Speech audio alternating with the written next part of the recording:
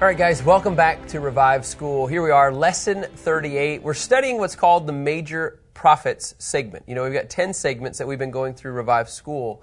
You know, we've been going through, the Pentateuch. You know, Genesis, Exodus, Leviticus, Numbers, Deuteronomy. We've been going through the historical books. Then on the New Testament side, we've been going through the Gospels. We've been going through the Apostle Paul's writings, his letters, his epistles. But when we get into the major prophets, here we are in the Old Testament. Specifically, when we say major prophets, we're talking about Isaiah, who is prophesying about things that he doesn't get to experience. And we're talking about Jeremiah, which is what we're in, where he's prophesying things and events that he actually will be experiencing. Kevin, if you want to go to this. And then at the same time, you're going to be getting into later on, in the next coming weeks, we're going to get into Lamentations, which Jeremiah writes, about lamenting about everything. And then you also get into Ezekiel and to Daniel. So here you have the major prophets, okay? 4 major prophets plus Lamentations that we are in. And you know, it's really, there's pretty much nothing uplifting in Isaiah and Jeremiah when you talk about the captivity, you know, but at the same time, remember, they always talk about the deliverance. They're always talking about, yet despite all of this, you're going to have the righteous branch of David. You're going to have, Isaiah refers this to as Emmanuel. You're going to have God intervening into the situation so that you guys can experience true freedom. Now, when you get into Jeremiah 24, we're going to get into 24, 25, maybe 26 today. Again, you have this constant picture. In Jeremiah 24, remember, Kevin, he's prophesying about the community going into Babylon. So I think it's important in Jeremiah 24:1, it says this: after Nebuchadnezzar, king of Babylon, okay, had deported Jeconiah, okay, son of Jehoiakim, king of Judah. So here you have Jehoiakim. Now he just said the king of Babylon. He then deports the son. Okay, everybody with me? He deports the son, the officials of Judah, and the craftsmen and the metalsmith from Jerusalem. And it says, Kevin, where did they take him? To Babylon. Brought them to Babylon. So it's been there's a process that's beginning to take place. And then the Lord showed me 2 baskets of figs placed before the temple of the Lord. So here you have these two baskets. Okay, these 2 baskets, good figs, early figs, but the other basket contained very bad figs, so bad they were inedible. Okay, in verse 3, here you have, it says, the Lord said to me, what do you see, Jeremiah? Figs! The good figs are very good, but the bad figs are extremely bad, so bad that they are inedible. Keep going here. In verse 4, the word of the Lord came to me, and this is what he said. This is what the Lord, the God of Israel, says. Like these good figs, so I regard as good the exiles from Judah that I sent away from this place to the land of the Chaldeans. So he has this good fig section, quote unquote, that he would use to be described as the remnant. Okay? So he's describing 2 people groups. He says, like these good figs, so I regard as good the exiles from Judah. I sent them away from this place to the land of Chaldeans. So I'm sending away my remnant even to this place. I'll keep my eyes on them for their good and will return them to this land. Does that make sense? So there's this group of good figs, 2 little baskets. Yes, I'm sending them into captivity, but I'm going to watch them. And he says, when I return them, I'm going to build them up and not demolish them. I'll plant them and not uproot them. You'll hear this language. I'll give them a heart to know me, that I am the Lord. This is interesting. He says, they will be my people and I will be their God because they will return to me with all of their heart. Now, here's what's interesting. In verse 7, he says, I'll give them a heart to know me. Can you just go to Jeremiah 31:33? Here's what's interesting. We're talking about coming back to him, okay? In Jeremiah 31:33, our phrase that we have for the book of Jeremiah is new covenant. Okay, in Jeremiah 31:33, here is this new covenant mentality. He said, instead, this is the covenant I will make with the house of Israel after those days. Says the Lord's declaration. I will put my law within them and write it on their hearts. I will be their God and they will be my people. So here he is going back into, I think this is really cool, you guys, back to Jeremiah 24, Kevin, if you'll go back there. In Jeremiah 24, what does he say? He says, they're going to want to know me. I'm going to get, their heart is going to want to know me. Do you see how it ties in? Here it is, but he's going to get to know me because I'm putting a new law on their hearts. This is for the remnant. This is the picture that he has. He says, so this is a basket of good figs, and they're going to have a new heart. Now, that's the one description, if you keep going. But as for the bad figs, so bad, they're inedible. This is what the Lord says. In this way, I'll deal with the king Zedekiah of Judah, his officials, and the remnant of Jerusalem, those remaining in this land and those living in the land of Egypt. So, here's what's interesting. I wanted to bring this up because by the end of the week, we will see the downfall of Zedekiah. We will see the downfall of his eyes, not even be able to see the land. So all of these components, he falls into the camp of bad figs, and then yet he has this other camp of good figs. Okay? This is the image. The good figs literally are the faithful ones, and the bad figs are the ones that he wants to spit out. It's kind of a really crazy picture. So basically, the figs represent the 12 tribes. The question is who will have a new heart? Who will be a part of the remnant that will remain faithful to him? It does say in verse 9 of the bad figs, I'll make them an object of horror and disaster to all the kingdoms of the earth, a disgrace, an object of scorn, ridicule, and cursing wherever I have banished them. It's just a crazy picture. And then finally in verse 10, and then we're going to move on to 25, I will send the sword, famine, and plague against them. You'll hear the same language, you guys, in 38 and 39. I will send the sword, famine, and plague against them until they've perished from the land I gave to them and their ancestors. Kevin, what does that even imply? It implies I've given them land they didn't want. They turned away from me. And where did we start, you guys, in Jeremiah 22 with the family, with the lineage of the kings? He gave them a chance to return to the Lord. Jeremiah spoke into them. Look, all you got to do is just listen to what I'm saying, and you will be saved. The problem is they didn't want to do that, and so you have this image of baskets. I don't know if that looks like a really good basket. Okay, so I'm drawing basket. Ooh. Longenberger baskets. You guys even know what a Longenberger basket is? The largest basket, I think, in America is maybe in Ohio. Anyway, here you have figs. Don't ask how I know weird things like that. Okay, and then, Kevin, these are bad figs.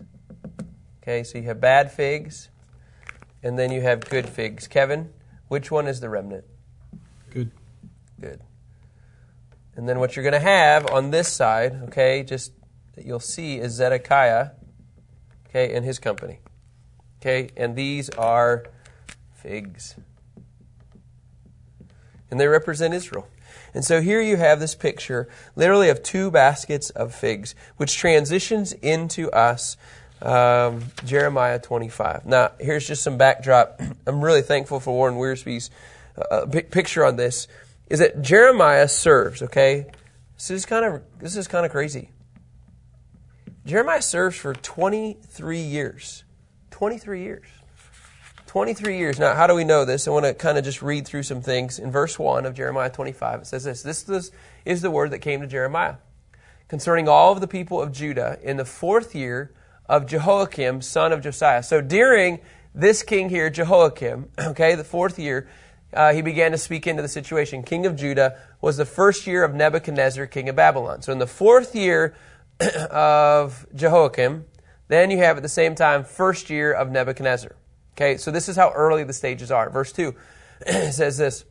The prophet Jeremiah spoke concerning all of the people of Judah and all the residents of Jerusalem. So Kevin, which kingdom are we talking in again? Southern. So it's almost like this is the back of a baseball card for Jeremiah. Right? If you look at the stats, this is his rookie year. This is who he's speaking to. You know, this is his status. I mean, all joking aside, you're going to begin to see his history here. So he's speaking into Judah and Jerusalem. Then he says this in verse 3. From the 13th year of Josiah, son of Ammon, king of Judah, until this very day, 23 years, the word of the Lord has come to me. Can you believe that, you guys? 23 years of releasing the prophetic. And you know what I want to say? It doesn't seem like he has a great batting percentage. It doesn't seem like his percentage of prophecy, of being received, is very well received. He'd probably come to the plate and everybody would boo him. Boo, nobody likes you. But yet at the same time, he says, I've spoken to you time and time again, but you have not obeyed. For 23 years, he's been calling out the good and the bad. But it says most of the people are in the bad camp. Mostly the bad. And yet, there it is again. There's the few, the remnant. And then he says in verse 4, the Lord sent all of his servants, the prophets, to you time and time again, but you have not obeyed or even paid attention. So, just so you know, my teammates, the Jerusalem prophets. You didn't listen to anybody. Here you have these prophets, Habakkuk.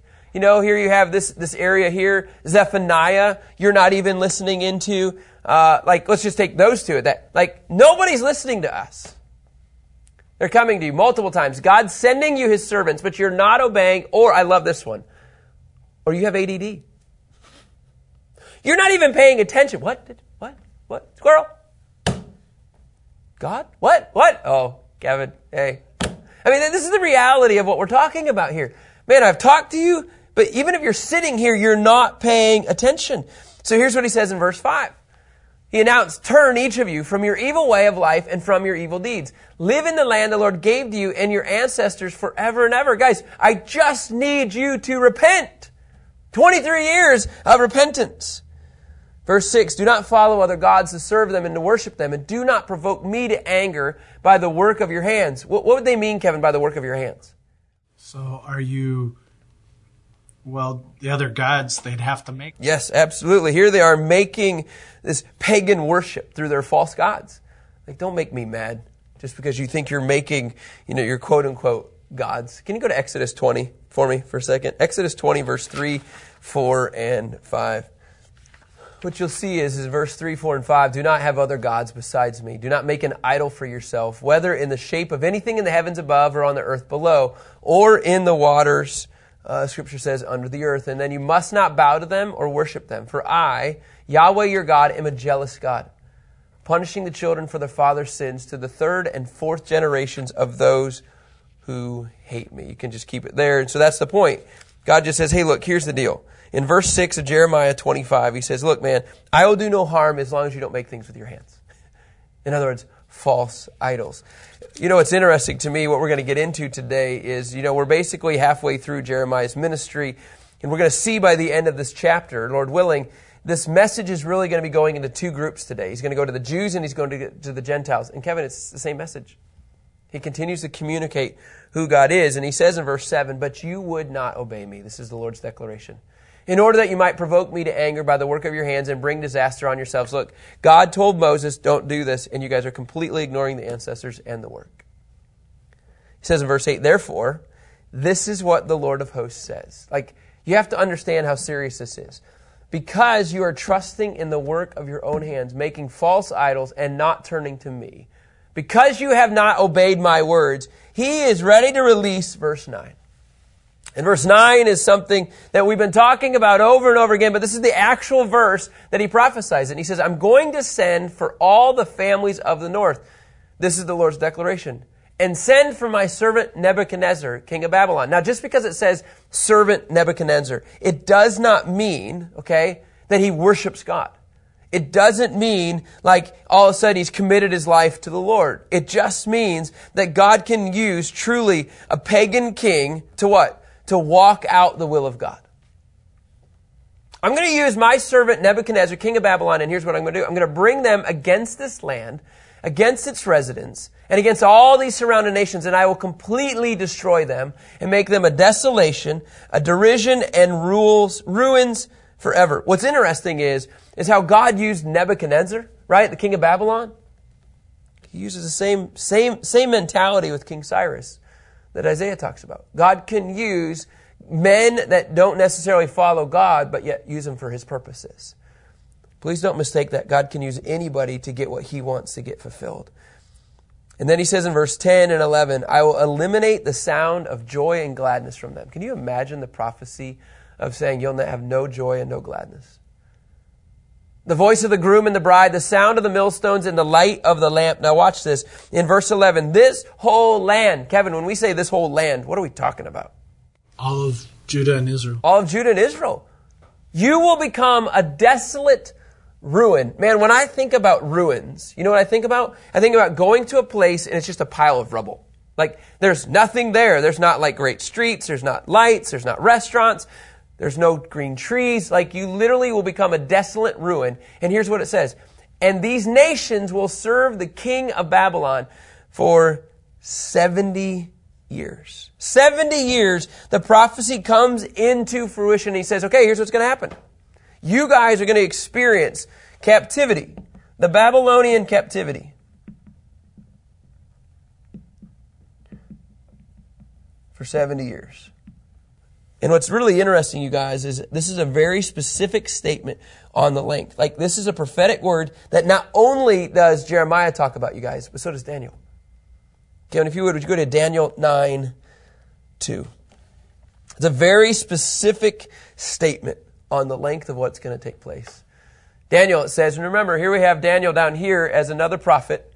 He says, in the first year of his reign, I, Daniel, understood from the books according to the word of the Lord to Jeremiah. So Daniel is reading what, Kevin? He's reading what we're reading. He's reading exactly what we're reading. And he brings forth the validity, and he says to Jeremiah the prophet that the number of years for desolation of Jerusalem would be 70. Kevin, we've got into this. Part of them going into captivity is to give the land what? Rest. Because what were they not doing? They weren't obeying the year of Jubilee or the Sabbath. The Sabbath every 7 years. All of this, and because they were working with their own hands and making their own false idols and worshiping false gods because of false prophets that were coming in. And so because of that image, God says, fine, I'm going to put you there and I need to restore the land. You have completely messed up this whole thing. And then he says in verse 12, okay, when the 70 years are completed. So Jeremiah is prophesying that the people are going to be in captivity for 70 years. Okay? When they're done, I'm going to punish Nebuchadnezzar, quote unquote, or the king of Babylon and that nation. Okay? Whoever that would be at that time. This is the Lord's declaration. The land of the Chaldeans for their guilt, and I will make it a ruin forever. So the Chaldeans are those that are running Babylon. Okay? That's the image. The land of the Chaldeans. They're going to be actually found guilty, and I will make it a ruin forever. So Babylon, Kevin, will what? Be wiped out. So God's going to use the Babylonians to teach his people a lesson, but then after the 70 years, I'm done with those people. I will make that city a ruin forever. Kind of a crazy picture here. In verse 13, I will bring on that land all my words I have spoken against it, all that is written in the book that Jeremiah prophesied against all of the nations. Okay, so there you have a really unique picture. In verse 14, it says, for many nations and great kings will enslave them, and I will repay them according to their deeds and the works of their hands. Okay, in verses 1 through 14, basically what you have, okay, is, remember, for 23 years, we're at the point of Jeremiah, and he's releasing a message, okay? He's been talking to the Jews, correct? He's saying, hey, by the way, 70 years you're going to be hanging out in captivity. Now he's going to switch gears, okay? Now he's going to start speaking into the Gentile nations. Okay, a little bit of a different twist here in verses 15 through 38. To the Jews, he's in verses 1 through 14. Basically, you can conclude that they're going to be there for 70 years. That's what you need to take away from Jeremiah 25, the first half. But now he has what's called, and I like what Warren Wiersbe does, he comes up with these 8 images to describe judgment that God's going to use on the Gentile nations. Okay, does that make sense? For all the things that they've done to his people, now he's saying, hey, look, they might have 70 years of captivity, but you guys are going to have some issues as well. And so he comes up with these 8 images. Okay, we are going to actually try to get through these. Okay, number one of these is that you're going to experience the cup of wrath. Okay, in verses 15 through 29. And there's this image in verse 16. They'll drink, stagger, go out of their minds because of the sword I'm sending among them. So I took the cup from the Lord's hand, and I made all the nations drink from it. Every one the Lord sent me to. Okay? So this is really clear. This is the Lord doing this. Verse 18, it says this. These included Jerusalem, the other cities of Judah, its kings, its officials, to make them a desolate ruin, an object of scorn and cursing as it is today. Okay? Pharaoh, king of Egypt, his officers, his leaders, all of his people. It's interesting, just so you know, that amongst all of the nations that he says he's going to bring judgment on, the Gentile nations, he starts with Egypt. He starts with Egypt. Why? Because of, look at the past. And all the mixed peoples, in verse 20, and all the kings of the land of Uz, all the kings of the land of Philistines, Ashkelon, Gaza, Ekron, and the remnant of Ashdod, Edom, Moab, the Ammonites, and all the kings of Tyre, and all the kings of Sidon, and the kings of the coastland across the sea. And then what does he do? He just continues to list these regions. Dedah, Tamah, Buz, and all those who shave their temples, and all the kings of Arabia, and all the kings of the mixed peoples who have settled in the desert. I think you get the point. All of these people, you guys, that have come against his people, he's now going to make them drink the cup of wrath. Like, this is the image that he constantly saying. Because at the end of verse 26, he says, finally the king of Shashak will drink after them. Then you are to say in verse 27, this is what the Lord of hosts, the God of Israel, says, drink, get drunk, and vomit. Fall down and never get up again as a result of the sword I'm sending among you. You are going to take this cup of wrath. I'm going to give it to you, and then you're not going to be able to handle what I'm going to give you. It's kind of interesting. He says, if they refuse to take the cup from you and drink, you are to say to them, this is what the Lord of hosts says, you must drink. Now watch this crazy progression, okay? He says in verse 29, for I am already bringing disaster on the city and bears my name. So how could you possibly go unpunished? You will not go unpunished, for I am summoning a sword against all the inhabitants of the earth. This is the declaration of the Lord of hosts. So basically, all of the Gentile nations that do not align and support Israel, what does it say, Kevin? You're going to get the cup of wrath. But then he continues on in verse 30 through 38. Again, we're going to go through this a little bit faster. You have another image of a roaring lion. Okay, multiple images of nations against God. Here's another one. As for you, you're about to prophesy all these things to them and say this. And say to them, the Lord roars from heaven. He raises his voice from his holy dwelling. He roars loudly over his grazing land. He calls out with a shout like those who tread, for those who tread grapes. Scripture continues on. I wrote that too many here. It's just that first picture. The Lord roars from heaven. He raises his voice from his holy dwelling. He roars loudly over his grazing land, and he calls out with a shout. It's just 30a, actually, is what that is. So you have the cup of wrath coming, the roaring lion that's coming, and then at the end of verse 30, it's 30b, look what it says, like those who, he calls out with a shout, and then it says, like those who tread grapes. What else do you have? You have a wine press.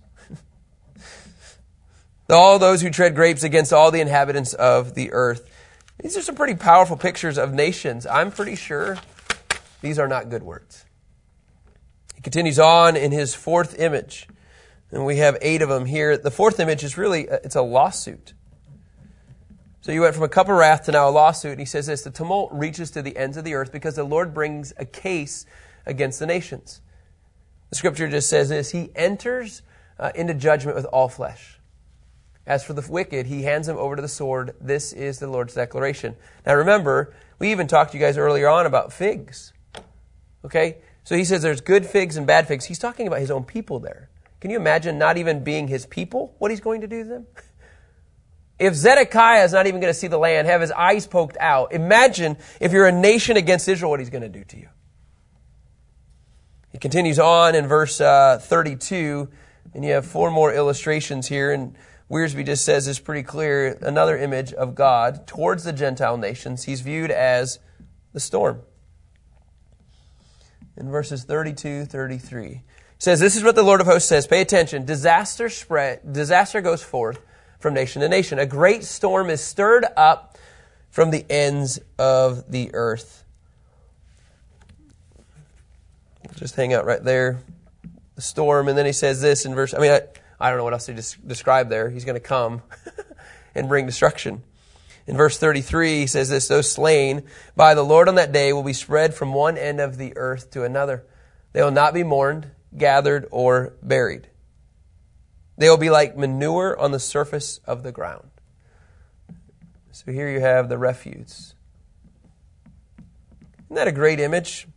There's not even going to be funeral services. You see that? They will not be mourned, gathered, or buried. Kevin, when I read this language, where do you go? Where do you think? I just think of a great battle. You know, you don't have time to even care for the dead. Man, it's crazy. It sure seems like, yes, he's probably talking about, hey, they're going to be set free. I'm sure there's going to be some battles, some current battles. But man, when you read something like this, because it says those slain by the Lord on that day, it sure seems like we're talking about the battle of Armageddon. And I understand, you guys, like there's multiple historical battles that this could apply to. Okay? But when you're talking about they're not even going to be mourned, gathered, or buried, and then you hear things like in Revive School, one of our students, I love this, he said, did you know, I read an article that vultures, and I don't know the timing, I think this was early 2000s when I saw this article, that vultures are growing faster and faster at a rapid pace in Israel. And you have to wonder, are vultures going to be growing because there's going to be so many bodies at the battle of Armageddon that maybe they'll be able to feast on the flesh that nobody cares for? I'm not trying to be insensitive. I'm just trying to have an image here of like, it's going to be so drastic. These Gentile nations that are against God's people. And then he says they'll be like manure. They'll be fertilizer, you guys, for the ground. A couple more images, just two more. Again, this is judgment. First of all, he talked about the good figs and the bad figs. The bad figs is what's going to happen to his own people that don't turn to him. But then he says, hey, look, here's the Gentile nations, and here's what's going to happen to you if you don't turn to me. Another image is in verse 34. He says that wail, you shepherds, and cry out. Roll in the dust, you leaders of the flock. Because the days of your slaughter have come. You will fall and become shattered like a precious vase. And here you have broken pottery. In verse 34. I mean, 23 years, you guys. You have to wonder, is Jeremiah just becoming that much more confident in what he hears from the Lord? I mean, you guys, wherever he walks, nobody likes this guy. Oh, hey, there's my buddy. No. I mean, I'm sure he has some guys that look out for him, the prophets that really are legit. But he's telling everybody, by the way, what's going to happen is you're going to be shattered. And then finally in verses 34 really through 38, because we reference this whole flock part, it says the days of your slaughter have come. So you're going to see the final image here is that you will see slaughtered flock. Right? In 34 through 38. And it says the flight in verse 35, flight will be impossible for the shepherds and escape for the leaders of the flock. Hear the sound of the shepherd's cry, the wail of the leaders of the flock, for the Lord is destroying their pasture. Peaceful grazing land will become lifeless because of the Lord's burning anger. He has left his den like a lion. And so here you have this image back to, this roaring lion, this fierce lion. And look what it says. He says, this is a really powerful picture. He's left his den like a lion, for their land has become a desolation because of the sword of the oppressor, because of his burning anger. And so here you have, he's going to leap out, and literally with no escape, judgment is coming to the Gentile nations. They don't have a chance. So here you have this message to the Jews. Hey, by the way, here's your punishment. You're getting 70 years in the Babylonian captivity, but I'm going to set you free. I'm going to give you hope. I'm going to give you the righteous branch of David. I'm going to give you an out. But the Gentile nations, you will experience me, and you take your pick, whichever one you think you like the best. Broken pottery where you're shattered, cup of wrath that comes from the Lord, a winepress where you're going to be crushed, a roaring lion that's probably going to come and rip your head off, the refuse where you're spread like manure across the land because their bodies are so many. You take your pick. All I know is that he's prophesying judgment is coming, and it ain't pretty. And so here you have Jeremiah 24, 25, and really, guys, and into 26. And in 26, you know what he does? He calls for repentance. We don't have time for that, though. We'll get into more of this tomorrow. Thank you for plowing through and digging into Jeremiah 24 and 25. Have a great day.